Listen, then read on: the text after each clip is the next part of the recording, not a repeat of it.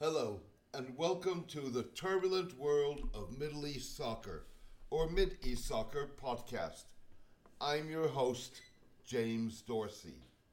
These are uncertain times, with trade wars, regional conflicts, and increased abuse of human and minority rights pockmarking the transition from a unipolar to a multipolar world. What may be potentially the most dangerous casualty of the transition is the abandonment of even a pretense to the adherence to international law.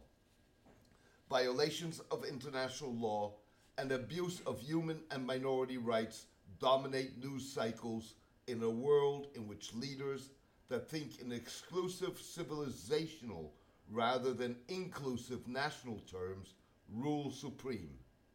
Examples are too many to comprehensively recount.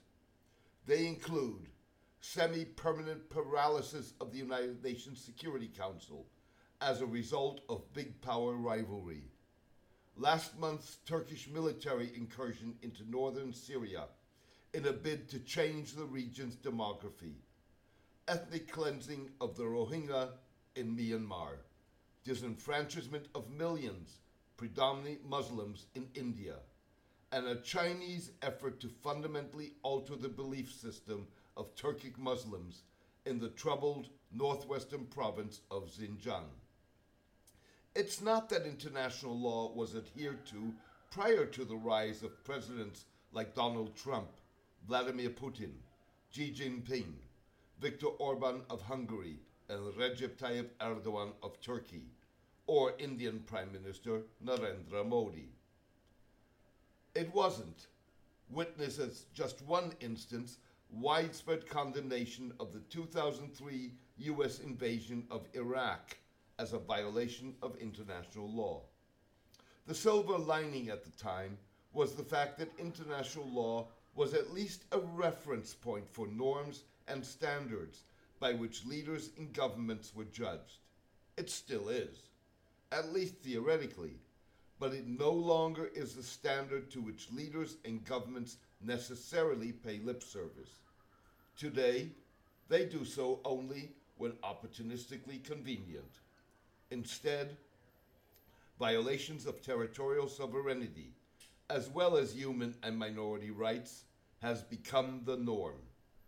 It also is the de facto justification for the creation of a new world order, in which a critical mass of world leaders often defines the borders and national security of their countries in civilizational and or ethnic, cultural, or religious terms.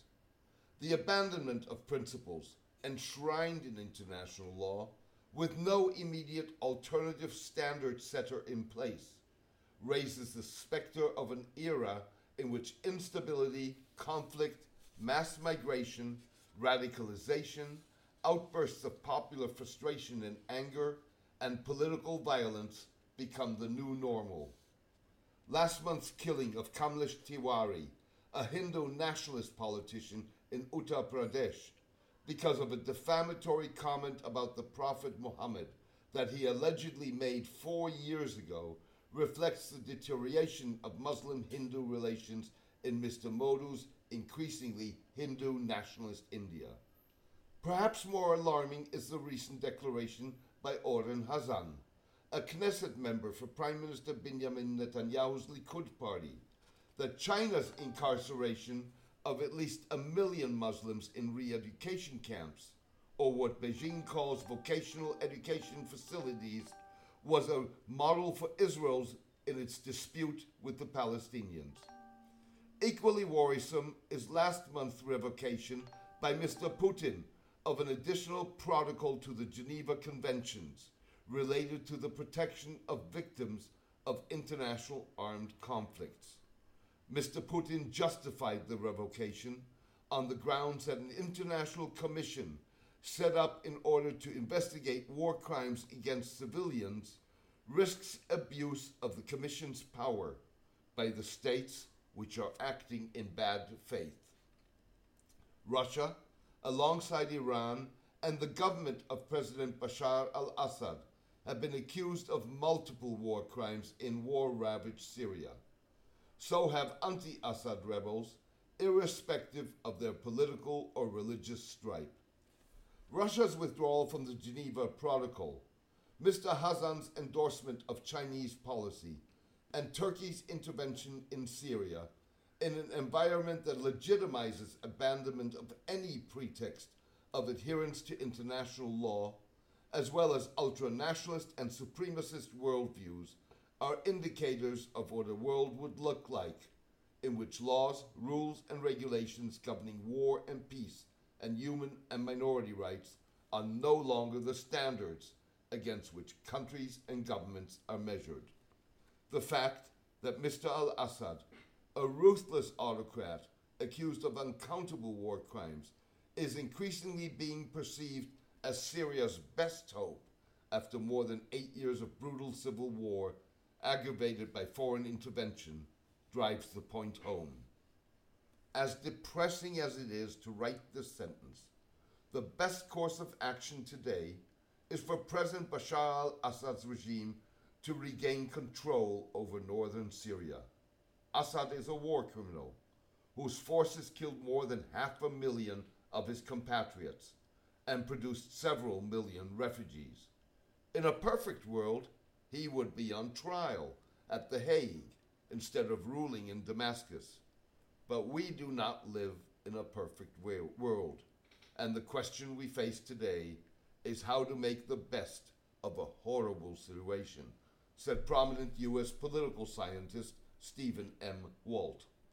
The problem is that stabilizing Syria by restoring legitimacy to an alleged war criminal may provide temporary relief, but also sets the precedent for a world order in which transparency and accountability fall by the wayside. It almost by definition opens the door to solutions that plant the seeds for renewed conflict and bloodshed. International law was and is no panacea. To paraphrase Mr. Walt's argument, it is the best of bad options. Abandoning the standards and norms embedded in international law will only perpetuate flawed policies by various states that were destined to aggravate and escalate deep-seated grievances, discord, and conflict, rather than fairly and responsibly address social, cultural, and political issues that will contribute to enhanced societal cohesion. Identifying the problem is obviously easy. Solving it is not, given that the players who would need to redress the issue are the violators themselves. Ensuring that nations and leaders respect international law in much the same way that citizens are expected to honor their country's laws would have to entail strengthening international law itself as well as its adjudication. That would have to involve a reconceptualization of the United Nations Security Council as well as the International Court of Justice. That may not be as delusionary as it sounds, but leaders would have to be willing to recognize that criticisms of the application of international law, like Mr. Putin's objections to the way the Geneva Protocol is implemented, have a degree of merit. In other words, like national laws, international law will only be effective if it is universally applied. Western legal principles insist that no one is exempt from the law. The same should apply to states, governments, and leaders. Thank you for joining me today. I hope you enjoyed the podcast. A written version of this podcast is on my blog, The Turbulent World of Middle East Soccer, at mideastsoccer.blogspot.com. Please join me for my next podcast in the coming days. All the best and take care.